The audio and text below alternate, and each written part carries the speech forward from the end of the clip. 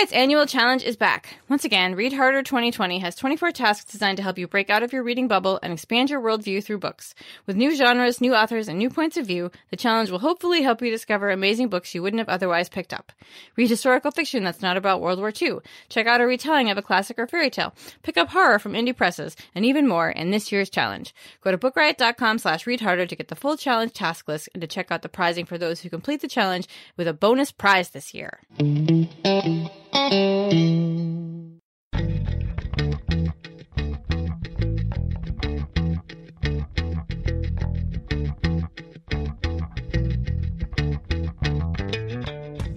You're listening to All the Books, a weekly show of recommendations and enthusiasm regarding the week's new book releases.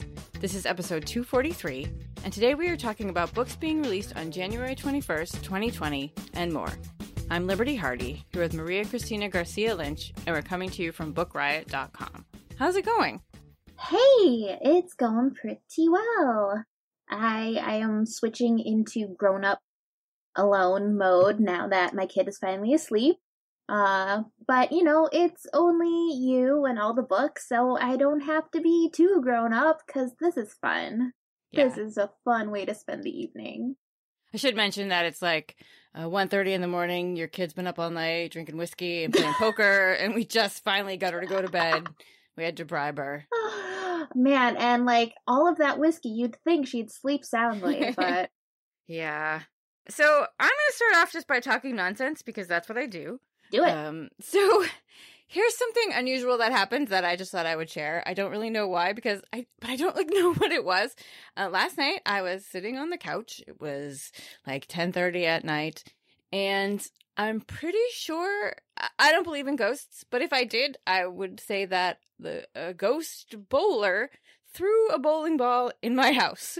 Now, you didn't expect any of these words to come out of my mouth, did you? That seems like it's magnetic poetry, like just a bunch of words. We can't explain it. We cannot explain it. Like, I was sitting on the couch, my boyfriend was asleep. Wait, was it the sound, or was there just all of a sudden a bowling ball in your home? No. So, like, my boyfriend's asleep, the cats are in the bedroom asleep with him. I'm sitting on the couch, and just for like a brief few seconds, it sounded like a bowling ball was rolling down the wooden floor next to the couch, and there was like this vibration, and it was so loud that my boyfriend was like, "What is that?" As I'm thinking, "What is that?" And he opens the door, and the cats come running out, and their tails are all like 5 times the normal size. We have that's the only thing I could think that it sounded like. I have no idea what it was. Nobody knows. No one ran their truck into our house. It was just this very loud noise that kind of shook the floor for a few seconds. And so I think I have a ghost bowler. That's amazing. Yeah. That is some awesome like I just need to go and reread Bowl Away now, imagining it happening in your home. Yeah, it was very strange. So I thought I'd share it with you. So later on when, the nice people come to take me away, I'll be like, "Ghost bowler!" I don't even know anybody who bowls. Well, now you're just going to have to keep us updated about any future sightings, or would it be hearings? Yeah, it was probably something like, the pipes, shook for whatever reason, but it was very strange. So, of course, I like to share all my embarrassing moments and strange thoughts out loud with everyone. So, now I'm going to tell you about some other people's thoughts and imagination and things that they've made with their brains. Before I do that, we're going to hear from our first sponsor. This episode is sponsored by American Dirt by Janine Cummins. On this side, too, there are dreams. Lidia Quixano Perez runs a bookstore in the Mexican city of Acapulco. She has a son, Luca, and by and large, they live a fairly comfortable life. But when Lydia's wonderful journalist husband publishes a tell-all profile of Javier, the jefe of the newest drug cartel, Lydia and 8-year-old Luca are forced to flee. None of their lives will ever be the same as they join the countless people trying to reach the north. Everyone is running from something, but what exactly are they running to? Pick up American Dirt by Janine Cummins wherever books are sold, or find the link in our show notes. And now, back to things from people's brains. And actually, it's kind of fitting that we're talking about brains because my first pick is called The Blaze. It's by Chad Dundas. It's a mystery novel. Content warning, there'll be discussions of war and suicide. It is about a young man named Matthew Rose, and when the book opens, he is sitting in the back of a Humvee in the middle of Iraq. He is a soldier. He's riding with fellow soldiers, but here's the thing. He doesn't know who he is or how he got there. He just kind of comes to, recognizes the situation for what it is, but not who he is or who any of these people in the truck are, and it kind of goes from there. And as we get into the story, we learn that a couple of weeks before that, there was an explosion, and Matthew Rose has suffered a traumatic brain injury. So he now has amnesia. And he gets like horrible headaches. He gets very sick. And eventually he is discharged from the army. He goes home to his mother's house in Florida, even though he only knows that because someone told him that's where she lives. And, he doesn't remember her. And he learns from her that, she divorced his father many years before. And before he went off into the army, he and his father like pretty much hated each other. They didn't get along. They had lived in Montana until his mother left and moved to Florida. And he doesn't know, but now he hears that his father has died by suicide. And so he decides that he's going to go to Montana and see where his father lived, look at the town where he grew up because he doesn't remember it, get some things of his father's, and because he's not really doing much of anything else.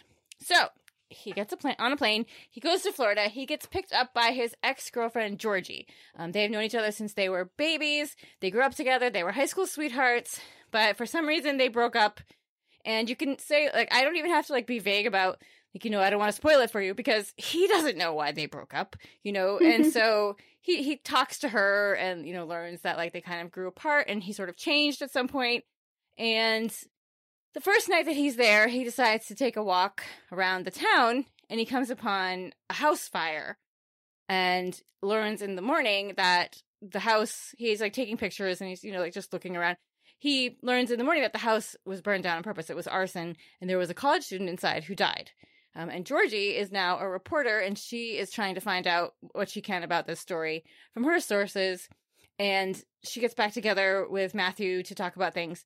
And so we learn a little bit about his brain injury, because it's so strange to me that, I had never really given it much thought, but, he's talking about having amnesia. I'm like, well, if you have amnesia and you don't know who you are, how do you remember how to tie your shoes or drive a car or, what any of the things are around you if you don't remember the times that, you were taught these things?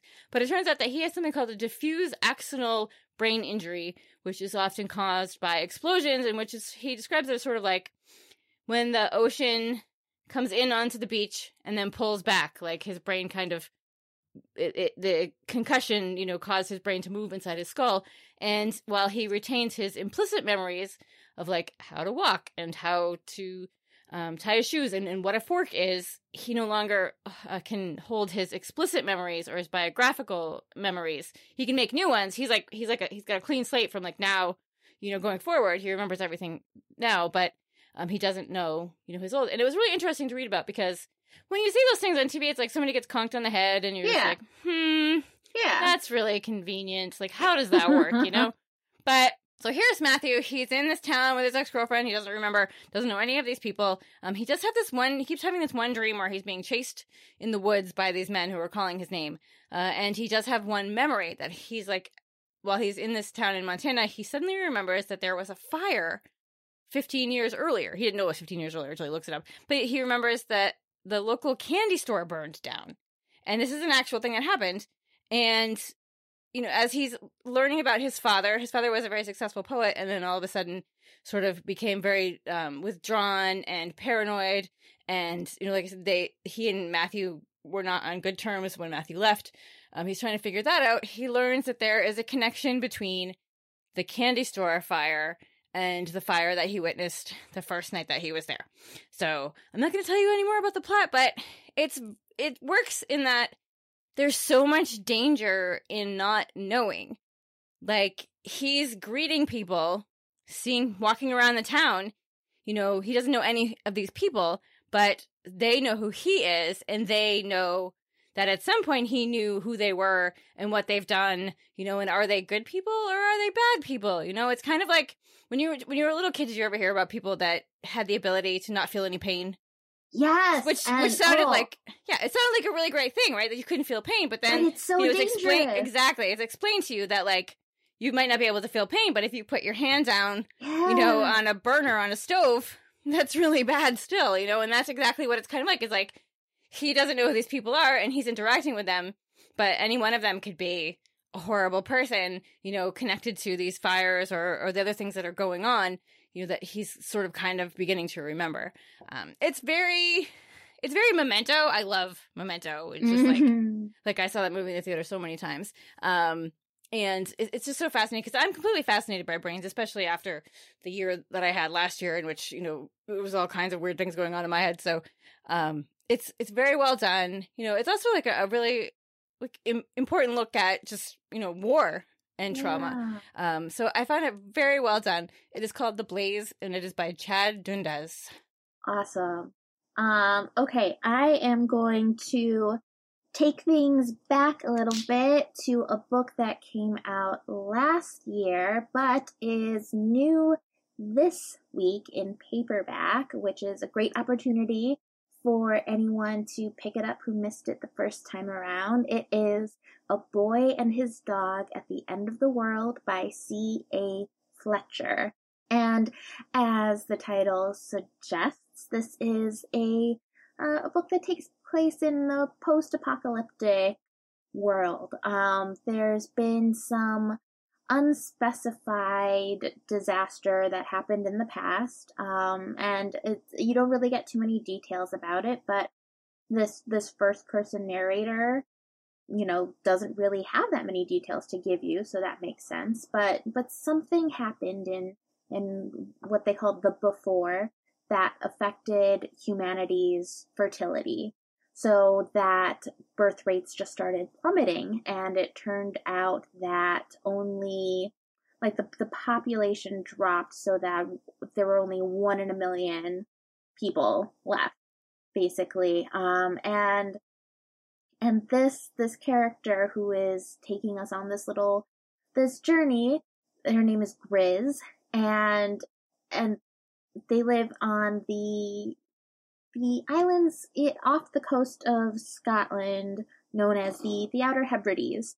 And that's where this family, a mother, a father, and 4 children, now 3 since one of them died as a child, have been eking out a small living in this drastically less populated world. This strange thing that happened to really reduce humanity's fertility rates has also impacted other animals somehow, or maybe humans did something to limit animals' capabilities to reproduce in a post-human world. We don't know, but for whatever reason, dogs are pretty rare because dogs just aren't having huge litters of puppies anymore. And Grizz is the proud owner of 2 dogs, Chip and Jess. And I say owner, but really they're more like family. This is, you know, one of those things that anyone who has who has had a really companionable relationship with a pet will understand. That you know, these guys are just your dudes, and you got to take care of them and look out for them because you know that they would do the same thing for you. So when a stranger arrives by boat to do some trading, which in and of itself isn't too out of the ordinary, this family wants to hear stories of where this person came from and what they're doing, and they sit and share stories, and they end up going to bed thinking we'll do our trading in the morning. But when they wake up, it turns out the stranger has dog-napped Jess. And Grizz can't let that go and takes one of the family's boats and sets sail chasing this stranger because damn it, Grizz is going to get that dog back. And if you're the type of person who needs to know that everything's going to be okay for an animal in a book, I really don't want to tell you one way or another, because there's this author's note at the beginning that is basically begging readers not to spoil the book at all. And I was just like, well, sure, that kind of goes without saying, right? But I found that warning increasingly unnecessary as the book progressed, because the book is framed as, I'm writing this account down of these things that happened to me, this foolhardy adventure that I went on, that did not end well. There's just so much foreshadowing about how wrong this whole thing has gone. And so I'm just like, well, if you're going to tell us that everything is terrible, anyway, like, there's not much to ruin. You've got my expectations for the success of this mission pretty low anyway. But I came to appreciate the no spoiler plea, because there are some really fantastic, satisfying surprises in this book. Like the skill with which the surprises are, like, planted but not hinted at so strongly that they are unsurprising. But also the surprises themselves are just really, really satisfying. And it's one of those post-apocalyptic survival adventure stories that actually ends up being hopeful, at the same time that it's pretty brutal. So you can imagine that there are lots of things in this post-apocalyptic world that are unpleasant, so prepare yourself for that. And if you really, really need to know what happens to these dogs, you can find me on Twitter. We'll give out my handle at the end. DM me, and I will let you know if that is the difference between you picking up this book or not, because I really think you should read it. And find out what happens to this boy and his dog at the end of the world, by C.A. Fletcher. I'll have to ask you after the show, too. I didn't read it because I was like, I know, right? But but I can let you know. If that'll push you one way or the other, I can do that for you. All right. My next book is a bit apocalypsy, something like that. And also a little dystopian, quite dystopian. It is one of my favorite books of the year. This book just flayed me. It's January, Liberty. Nope. I'm calling it. It's one of my favorite books of the year. And plus, I read it like last summer, so, like in my year, in Liberty years, it's like, this is a total tangent, like it's going off, but I watched the new Jim Gaffigan special last night, and he was talking about like dog years and like what stupid math that is. And like there's a dog in a bar. He's like, it's his 3rd birthday, and he's like, I'm 21, I'm allowed to drink. Anyway, it was really funny. Anyway, so in Liberty years, I read this a long time ago, and this is one of my favorite books of the year. It is Riot Baby by Toshi Onyebuchi. It is so good. Content warning, there is violence, racism, racialized violence, death of small children. So it is a hard-hitting book, but it is so fantastic. At the beginning of the book, we meet a young girl. She's named Ella. She lives in Compton with a woman she calls her grandmother, who is not her actual grandmother, but takes care of her and does all the things that grandmothers do. Her mom is there with her as well. Her mother is very, very pregnant. And at this point in Ella's life, she's very small. She's like 5 or 6, and she can see, she has a thing, she calls it a thing in her head. And much like 11, she gets these nosebleeds, and when she does, she sees things. So she sees a neighbor woman showing her new baby to her grandmother, and has an image of this child being caught in the crossfire when there is a gang shooting. She meets a guy and sees him as an older man being very kind and taking care of people in a nursing home. She sort of like can see the future. And around this time, the Rodney King trial verdict is brought down. The police are set free. As we know, this is a real thing that happened. And there are riots. And during the riots, her mother goes into labor and gives birth to Ella's young brother named Kev. And so then it jumps ahead They are now living in Harlem. Ella is older. Kev is, like I said, he's a few years younger than her. She's a teenager now. She has grown in her abilities. For instance, at the beginning where we learn that she has more powers, they live in this horrible neighborhood, in a terrible apartment. There are rats in the apartment, and a rat gets into their bedroom, and he wakes her up, and she looks at it, and boom, the rat's head explodes. So that's a fun power. Okay. That's a fun power to have. And so her powers are getting stronger, and as she gains more powers, she's also getting angrier at the world. She just wants to protect Kev, and she wants everything to be okay for her mother, and she wants the world to be a better place, and it's really hard.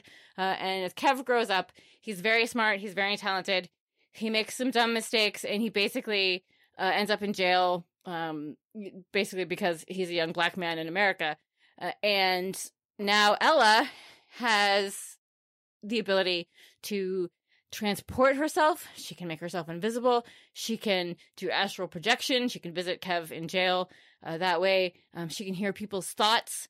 And so she goes inside and she tries to figure out what she's going to do for Kev, who is in jail. It's this horrifying place. There's, terrible violence going on inside, while he's, worrying about her on the outside, because her mother knows what Ella is capable of now. And it used to be rules, as long as she doesn't do it outside of the house, it's okay, because what would happen to Ella if people found out that she could do these things? They would want to dissect her and study her. So she's only allowed to do them in the house. But as her powers grow, it's harder to keep, her under control. Not under control, but keep it a secret. So he's worrying about her while he's on the inside, and she's worrying about him, while he's on the inside. And it's just this very intense story about racism and police brutality and incarceration and the Black experience in America, told through the lens of this love of these two siblings and this young woman who is, coming apart while she's trying to say that she just wants peace and love, for the world and for her family. And, they're both literally imprisoned in their own ways by the injustice in the world. Like I said, it's super intense, but it's very short. It's a novella. It's only 170 pages, and it's so fantastic. It is called Riot Baby. It is by Toshi Onyebuchi. Awesome. I've got a pretty brief novella too for my next pick, and it's The Sweet Indifference of the World by Peter Stam. That's Stam with 2 M's. Translated by Michael Hoffman, and that's Hoffman with 2 N's. This is, it's a trippy little, mind-twisting, but sweet, as it says in the title, novella that starts out with this first-person narrator who has invited a woman to a cemetery for a chat. Weird place to meet someone, but as he tells her, he doesn't want them to be disturbed. And they go on a long walk, and he introduces himself. His name is Christoph. He is an author, and he tells her story about his life and his relationship with an actress named Magdalena.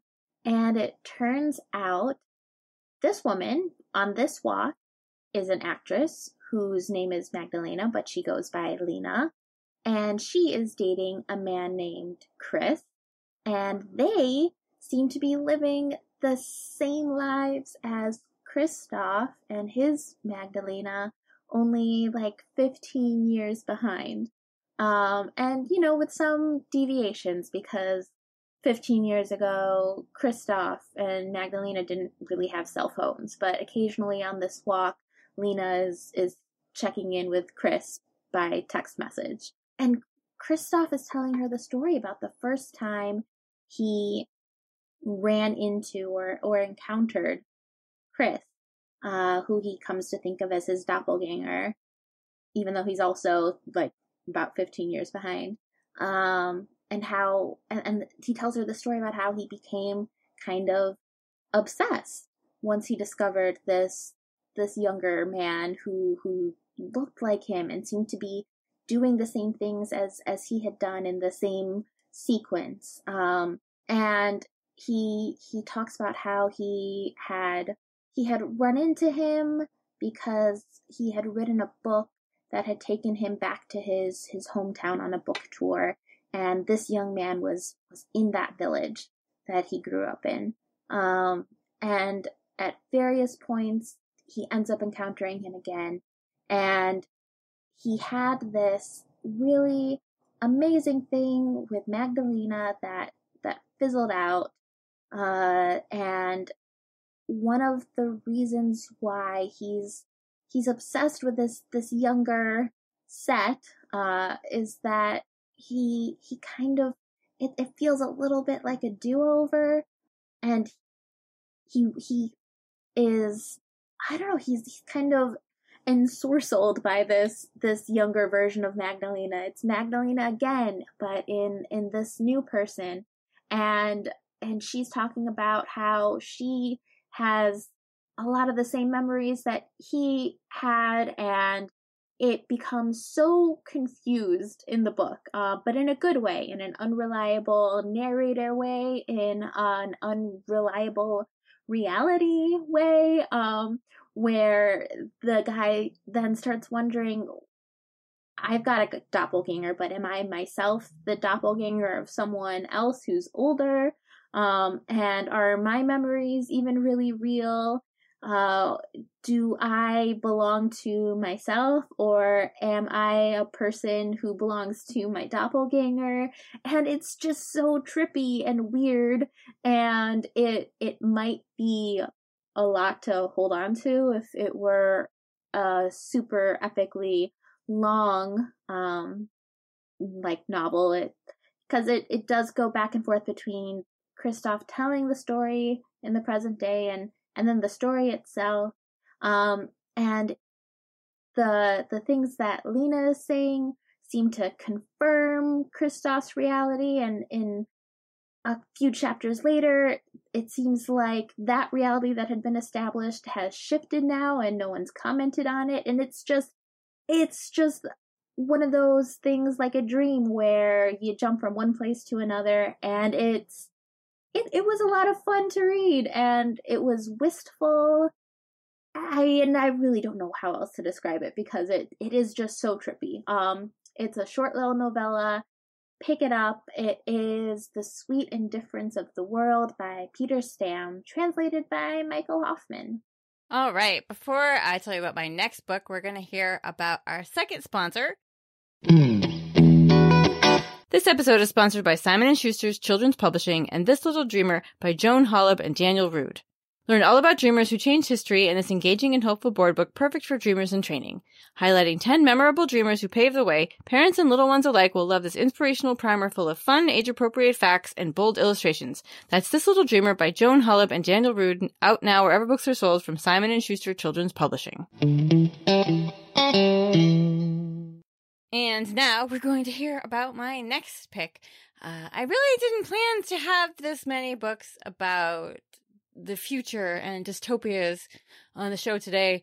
It just kind of happened that way. I picked the ones I liked the best. And so my next pick is also about a future, and kind of like Riot Baby. It's, a little bit different. It's The Seep by Channa Porter. There is content warning for violence and suicide and chemical dependency.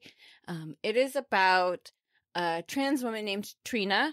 Trina is an artist, and she is the partner of Deba. They live in San Francisco, and when the book opens, aliens have come to Earth, and they are called the Seep.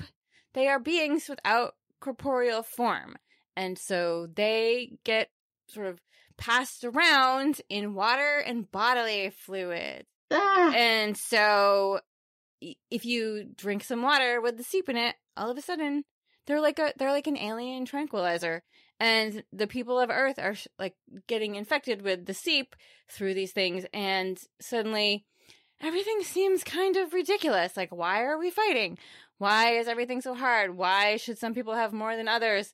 Why, are all these things that are the constant problems of the world, they're all fixed. Like, the Seep just makes everything better. And now everyone is happy. Everything is groovy. You can, do whatever you want because you don't have to have money, but nobody's stressed out about being better than someone or like losing their job or how are they going to come up with the money, and nobody is sick anymore. If you have, some kind of health issue, the Seep can fix it. And not only that, but, and here's where it sold me. You can change things about your form so you can get like cat whiskers and a cat tongue. And I was like, sold! I'm in! I will drink the alien water. So that's the technology behind the Cats movie. Yeah. Yeah. Like you can get deer antlers. You can have hooves. You can, change the whole face that you have. And people are really into this, except for a few holdouts who live in what is called the compound. People who are like, we should not be drinking the aliens, and this is really bad. But for a while, everybody's going like, Trina became a famous artist around the world, but like, so did everyone else because everything was great and everybody loved everything and you didn't have to have money to buy art, so everybody just passed their art around. And so then she changed her mind and she became a doctor. But she starts to become kind of disillusioned with everything. Like, everybody just being like, yeah, cool, check out my new tail. Like having parties and just getting along, and she feels very strange about it. And she no longer wants to drink the Seep, and she begins to feel like, not necessarily that you need to suffer for your art, but that, things used to be better, how they used to be. She's like shaking her fist at the clouds, in my day. So she decides like she's not really into it anymore.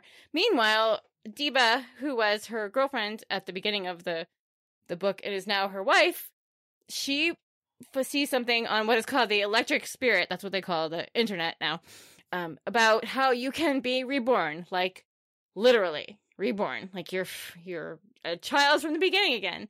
And Diba had a traumatic childhood, and she thinks, like in watching these videos, that this is such a beautiful thing, the chance to grow up again without those horrible experiences that shape you, and just like growing up in a world full of love and what that would be like. And she becomes very set on doing this, and Trina does not want her to she's like, no, I want a wife, I don't want a child. And she's like, oh, but we could meet each other and learn from each other in like totally different forms now, and you could take care of me. And she's like, I don't want a child, I want a wife.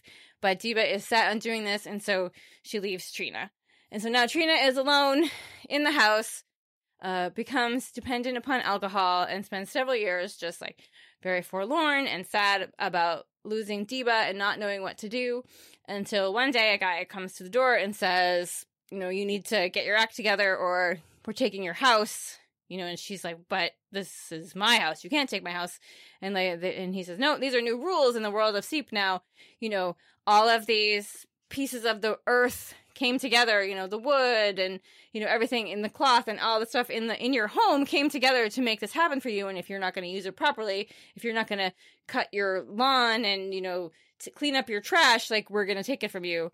And she thinks like, okay, that's like a sign I need to split. Like, I've had enough of this.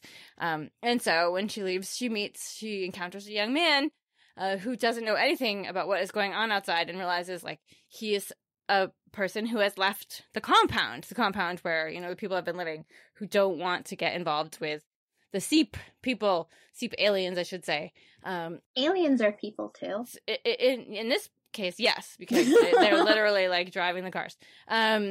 So Trina decides that she is going to help him, and ends up going off on this adventure, and it's sort of like a friend of hers becomes an enemy. It's a very unique alien story, actually talking about like love and loss and addiction and identity and what the world looks like when we get, this is like one version of what the world could look like when we get what we want. Everybody wants world peace, and they want people to get it. Well, not everybody, but the good people want, world peace and for everyone to get along and, to have food and do all this stuff. And like, this is what it looks like when it happens, be careful what you wish for kind of thing. Because, alien juice. So, it is called The Seep. It is by Channa Porter. So, like, I was just about to take a sip while you were describing how you can drink aliens, and now I really can't, even though I'm very thirsty. Oh, I wanted to say one more thing about this book. I almost forgot. It has, So there have been these covers recently, and there are a couple more coming up, and I don't know how to describe them other than, like, it's like a black background, and it has, like, these very stressful floral arrangements with, like, some sort of, like, fruit or something is rotting, or, like, it's covering someone's face. I need to look this up now. It's a stressful floral arrangement. Yeah, so I was trying to come up with, like, an idea. So I'm calling them necro-floral covers. And so, like, this one has one, From Hell to Breakfast had one, their Dark Constellations has one. Oh, yes! Yes, okay, I see it. Yeah, there's a Jeff Vandermeer young adult novel coming out in July that has one. It's called A Peculiar Peril.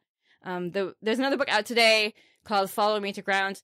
And it's kind of like, it's very like Pan's Labyrinth, where she eats the grapes kind of looking room. So anyway, I've coined this new term, necrofloral book covers. But I'm there. Of course, they're my favorites now. I'm like making a collection of them on my desktop. Them everywhere. Yeah. So, all right. Enough about the goth flower rot. Your turn. Well, it's funny that this is just the way that it happens, but I am also on a bit of a speculative fiction kick right now. So my next pick is Remembrance by Rita Woods. This is a debut novel, and it tells 3 stories back and forth between all these different time periods and places. You've got 1790s Haiti with Abigail, who is a slave, and you've got the 1850s in New Orleans, which follows Margot and her family, who are escaping on the Underground Railroad, and they find a stop that is literally magic. Like, it is protected by a magical boundary. And you've got present day Cleveland with Gaelle, who is a nursing home aide who finds herself caring for an elderly woman who just so happens to have the same heat producing magical abilities that Gail herself has. And it turns out that Abigail, back in the 1790s, found her way to New Orleans, was rescued, and learned magic from her rescuer. These 3 stories are all related not just because of these supernatural abilities that all of these women encounter and develop and cultivate in themselves and in others. There's telekinesis in this book. There is like an almost mind-reading type of potent empathy. There's like lots of really cool magical abilities all over here. But that's not the only thing connecting these 3 different stories. These stories are related quite literally because all 3 of these women are related to each other. So it's like a little bit of a multi-generational novel, which longtime listeners of the podcast will remember is like my kryptonite. I am just always going to say yes to a multi-generational novel, and this is a really fun one because it also has elements of historical fiction and fantasy. But you know, fun is relative because these are women of color during difficult times, and you know, content warnings. Enslaved people had really negative experiences. So just be warned that there's that. But it's so I loved seeing these strong women building these communities together and taming something powerful, even if it's just within themselves. It's a real ride. And it is called Remembrance. It is a debut novel by Rita Woods. Okay. My last pick is a small one because it is a small book full of small words. It is a book of poetry, which is not something I normally choose, but I've been trying to read more poetry. I have not been very successful. For some reason, it's not the thing that I reach for first. But when I do read poetry, I'm like, that is amazing! So there was no reason for me not to reach for this book because it is bright, fluorescent yellow. It looks just incredible. I had a pair of roller skate shoelaces this color. Anyway, it's called Homie. It's by Dana Smith. They were the NBA finalists with their book of poetry, Don't Call Us Dead, a few years ago. And this is their new collection. And it is poems about friendship and the search for closeness in a world where personal interactions are harder to find or achieve, either because people don't leave the house because they're spending more time working from home or talking to people online, or just because you don't have to leave the house as much now. You can buy things online, order food, so this is about, how in a world filled with violence and hate and fear, these are some really heavy books that we're talking about today, like, real and in the future. But like how in today's world, how a friend, whether they are, someone you are actually related to, you can call your family friends, or, found family, which I think I've mentioned this before, but in doing the Book Riot TBR subscriptions, when we ask people, one of the questions is like, what would you like to read more of?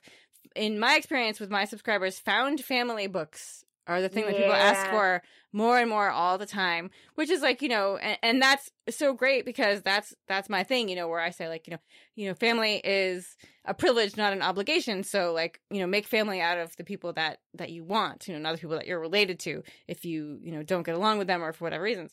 So, it's like about how, family or friends, can help you at that moment, when everything seems like it's terrible and horrible, and just hearing from a friend can, lift you up and change everything for you. And, Smith also, these poems are incredible. But it's also about race and, the Black experience in America. Like the first poem is called My President. And they talk about how, they are nominating, their president, Beyonce and Shonda Rhimes and, Colin, oh God, what's his? I've never actually said this man's name out loud before. It's Colin Kaepernick. Is that how you say his name? Like how they are voting for them, because they don't live in a world where the people that they identify with and, they look up to and they see themselves in are, are held up like, the people that are in charge right now. And it's so good. Also, the structure of the poems are very different. I know very little about poetry, like very, very little. So, like to listen to me talk, I'd be like, well, some of these poems, the sentences are spaced out pretty far, and then some of them are very close. And I don't know what that means, but like they're all very different. And some of them have several lines and numbers, and then some of them have a couple lines and numbers, and so like I can't tell you anything about poetry. I just know that I read it and it makes me feel things, and that's important to me. So if you've been thinking about picking up poetry, or you want to read a really great book, it is called Homie, and it is by Dana Smith. Okay, so my two takeaways from that are: we need a new Book Riot podcast that is all Liberty reading poetry and describing it for you. Yeah. And two, if you want to hack the TBR subscription service and ensure you get Liberty as your bibliologist, then you need to request a found family book. Oh, yeah, we just gave away the secret, really. I don't know if that'll really, really work. You'll have to subscribe to TBR, try it out, and we'll see if that's how this actually works. Yeah, it's there's that, and then there's like, I want to read something that makes absolutely no sense and that I can't stop thinking about, and it's like, okay, I got you covered. Okay, I am going to round out the show today with some nonfiction. It's an anthology called Fight of the Century. Writers reflect on 100 years of landmark ACLU cases. It is edited by Michael Chabon and Ayelet Waldman, and it is pretty much what the subtitle says it is. They got a whole bunch of writers. I'm sure our listeners have read at least some of them and loved at least a few of those, because they're just all phenomenal writers. And they pick all these cases from district courts and the Supreme Court in which the ACLU participated either as counsel or submitting briefs as friends of the court. And it goes chronologically from the beginning of the ACLU all the way up to the present. And these writers have just these little essays about these cases. And one of the things that I love about the variety of authors they got for this is that each little essay is different. You've got some that are straightforward. Here's what happened with this one particular case. For example, editor Michael Chabon tells the story of United States v. one book called Ulysses from 1933, and the length there seems appropriate considering it's about Ulysses. And he says, like, look, this is what everyone involved did to make sure that this case happened, because they wanted a test case for this obscenity law, and it's a really riveting tale of this true story about this really bonkers thing that happened, that ended up in a victory for people who like the First Amendment, and that one's a little long. But then you've also got some shorter stories that aren't shorter essays, that aren't really recaps of these historical cases, but are more, this is how the issues in this case, whether or not they were things that the lawyers involved were actually arguing about, but the themes of this case. Here's how they have played out in my own daily life, which is a fantastic reminder that these big cases really do have real world impacts for lots of very real people. For example, you have Brown v. Board of Education of Topeka from 1954, and the writer who takes on that case is Yara Jesse, who talks about growing up and going to school in Huntsville, Alabama, which, as of even a couple years ago, is still super segregated in its educational system, because while Brown v. Board of Education famously said that separate but equal is unconstitutional, they did not take the step of saying, and you must fix that immediately. They basically left it up to states to fix it at their own pace. And so it's a celebration of a lot of victories that we've had. If you want to believe in a world that's getting better, but it's also not. It's not blindly uncritical of our justice system, and it's not even blindly uncritical of the ACLU. You've got one essay in there that basically says, hey, you were on a pretty yucky side there when it came to Citizens United, and I think it's going to be the wrong side of history, ACLU, and you should apologize for that. And I love that dissent is included in this collection of essays as well. It's very much what the ACLU is about, even defending the Bill of Rights when it benefits people who are kind of gross because they get the right to say what they want to say too. And I loved reading this book. It made these cases really accessible, really, really human. And it was just really great also to have a taste of a bunch of these different writers who I love. You've got Lauren Groff, you've got Elizabeth Strout, Jessamine Ward, Marlon James, Victor LaValle, Charlie Jane Anders, and maybe my favorite essay in here is by Jacqueline Woodson about the two cases that came out of the whole Scottsboro boys tragedy. So it's just a fantastic anthology, and it is Fight of the Century. Writers reflect on 100 years of landmark ACLU cases. All right. This is a long one today. We had a lot of thoughts about the, apocalypse, and also I spent some time talking about my ghost bowler. So quickly, what are you going to read next? I am going to read a book that I've been meaning to read just because I like the title. Will My Cat Eat My Eyeballs? Yay! And that is Big Questions from Tiny Mortals About Death, which is it's a fun read for me. I'm looking forward to it, but it's also practical because I have a tiny mortal, and one of her friends has been talking to her about death. And I just want to make sure that I'm part of that conversation, because I think there's some misinformation going around. Like when you die, you just immediately turn into a fossil. Oh, interesting. Yeah. So just correcting those misconceptions without instilling fear is something I think I'd like to have in my toolkit. That's pretty good. Yeah. What about you?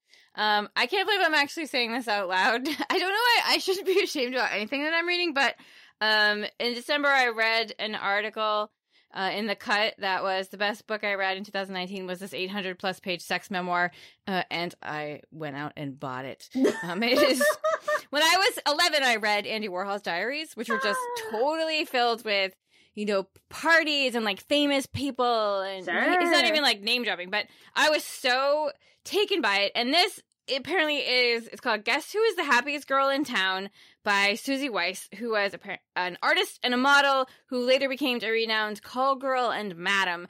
And the way that this person wrote about this book is just all she does is talk about the affairs that she had with famous men and women.